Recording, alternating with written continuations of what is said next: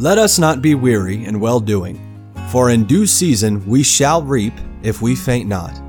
Believers have God's promise that when we faithfully obey Him and don't give up, we will enjoy the very best returns. Let the Lord encourage your heart as Joe Vasick, pastor of Northeast Baptist Church of Danbury, Connecticut, urges us to stay the course. The woman sat there deep in thought. She'd heard that there was a healer going from town to town, opening the eyes of the blind, causing lame people to walk, and making lepers whole. She'd been let down so many times before that she didn't want to get her hopes up again. But the people who told her the stories of this Jesus of Nazareth were so convincing, so certain. She was surprised at herself that she was even considering this. Then again, it had been 12 years. For 12 long years, the bleeding hadn't stopped. She was weak all the time. Her emotions were out of control. She couldn't take it anymore. And she was sure that before long she'd either go out of her mind or she'd die. And at this point, death didn't sound so bad.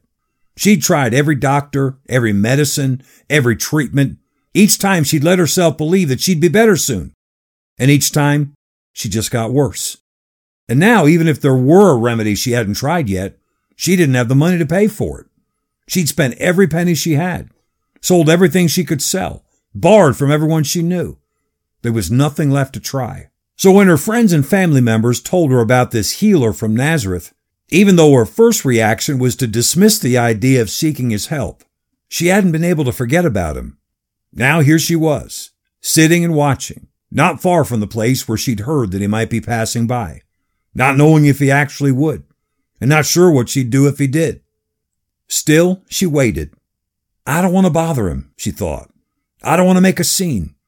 If somehow I could just... And that's when it came to her. If this man really did have the power of God in him, he wouldn't even have to know that she was there. If she could just work her way through the crowd, if she could get close enough to him to just touch his garment, she wouldn't have to bother him. She wouldn't have to make a scene. She could just get healed and slip away.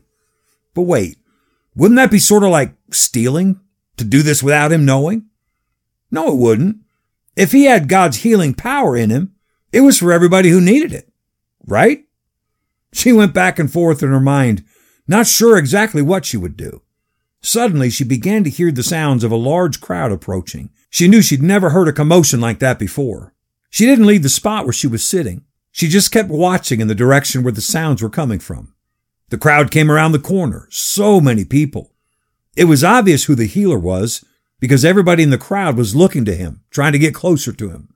One thing was for sure. There was no way she was going to step in front of that crowd. There's no telling what would happen.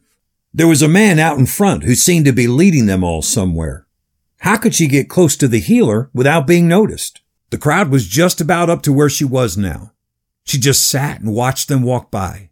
She was far enough off the road that nobody even seemed to notice her. She watched as the man out in front of the crowd passed by.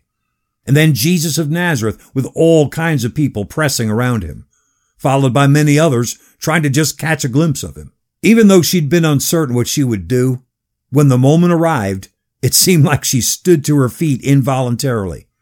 She merged into the moving crowd, began to work her way in among the people, pressing steadily forward toward the front. She'd never been so aggressive about anything. She couldn't even believe she had the strength to do this. Before long, she realized she wasn't far from the healer. Was this really going to work? Or was it going to be one final crushing disappointment? Even with her questions, she was compelled by the thought, I've got to get to him. When she was just 2 people away, she lunged forward with an urgency that no one else in the crowd seemed to have. She reached out her hand as far as she could and, she touched the hem of his clothes. And instantly, everything changed. She had never felt so whole and strong. It worked. Her 12-year nightmare was over. It seemed like the whole world was standing still to rejoice with her. Then she noticed the crowd around her was standing still. And a voice was saying, "Who touched me?" How did he know? Everybody around him was constantly bumping into him. How did he know what she had done? But before she had time to think another thought, she found herself on the ground, bowing before him, pouring out her heart. And instead of the reprimand that she expected, she heard that same voice say, "Daughter, your faith has made you whole. Go in peace and be whole of your plague." Her life was changed. What was so different about this woman's reach that it impacted Jesus in a way that hundreds of random touches did not? The answer is very simple. This woman's reach was the reach of faith. She wasn't any better than anyone else. She was just more desperate. While others surrounded Jesus out of curiosity or intrigue, this woman pursued Jesus in urgency. She was persuaded that if he was from God, if he indeed had God's healing power, then a simple touch of his garment would be all she needed. And when her desperate reach of faith connected with Jesus' powerful grace, he knew it and she knew it, and she was forever changed. Christian, Jesus has unlimited solutions for you when you reach out to him in earnest faith. Stay the course. We pray that today's program was a blessing to you. If you have any questions or comments, we'd love to hear from you. You can email us at staythecourse@nbcdanbury.org. God bless you. So dear Christians, stay